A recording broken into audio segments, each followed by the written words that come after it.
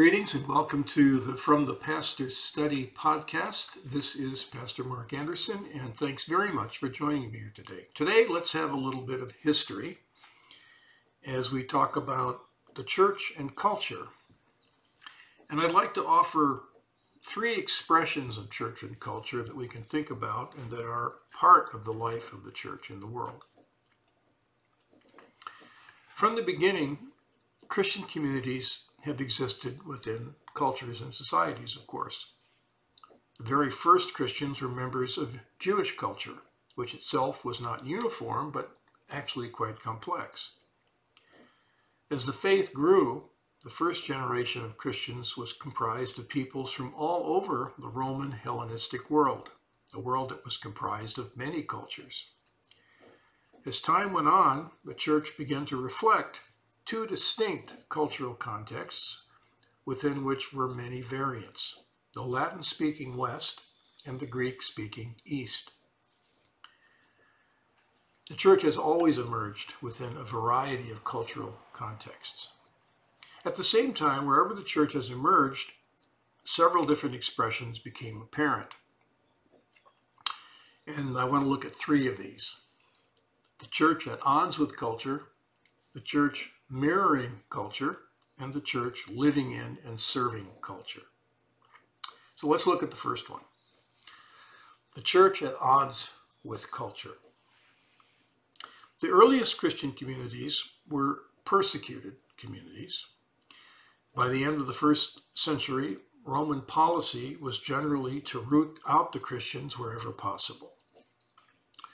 The Christian confession, which refused to worship the emperor, was seen as a threat to both cultural and political stability. The Christian church also resisted a number of the moral commitments of paganism as being antithetical to the commitments of the Christian faith to the good of the neighbor.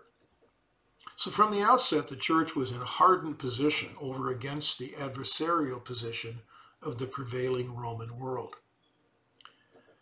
This tendency has persisted, to one degree or another, into our time. For some Christians, the culture is always the enemy. Second way we could talk about this is the church mirroring culture. Beginning in the 4th century with the Edict of Milan, the Christian church was given cultural legitimacy by the Emperor Constantine. Constantine saw the incredible growth of the Christian church. He also recognized the political advantage of supporting the Christian faith, and he was also smart enough to realize that the effect of Christian people generally on social life was positive and not negative. It took time for toleration to become acceptance, but the die was cast. In time, the church adopted the cultures of both the Western and Eastern Roman Empire, those Latin and Greek-speaking parts of the Roman culture. Church culture in both the East and West reflected the hierarchical structure of society. The clerical system reflected the imperial court, and the clergy eventually became more powerful than the civil political leadership, especially as the Roman Empire fell into decline. The church really filled the vacuum. The values of the culture were, to a large degree, reflected and supported then by the church. For some Christians, the culture sets the agenda for the church. The third way we can look at these things is the church living in and serving culture. The 16th century Reformation expanded the idea of Christian ministry to include the everyday vocations of all Christian people, not just the clergy, whose vocations were considered to be really, really important. Now everybody's vocation was important. The church as an institution, along with the people of God, were seen as being in and for the world, for the neighbor, working for the good of all while resisting the forces of evil and lawlessness. Everybody had a role and has a role. For some Christian people, serving the culture, living in as members of the society, are the main thing, the main focus. Each of these three expressions can have a place. At times, the church is called to resist the culture and its toxic effects on the goodness of life. At other times, the church can be a conserving influence, supporting those things which are in place and benefit the stability of culture for the sake of everyone's well-being. Sometimes there are fences that we simply don't want to knock over because they are good and they protect and help.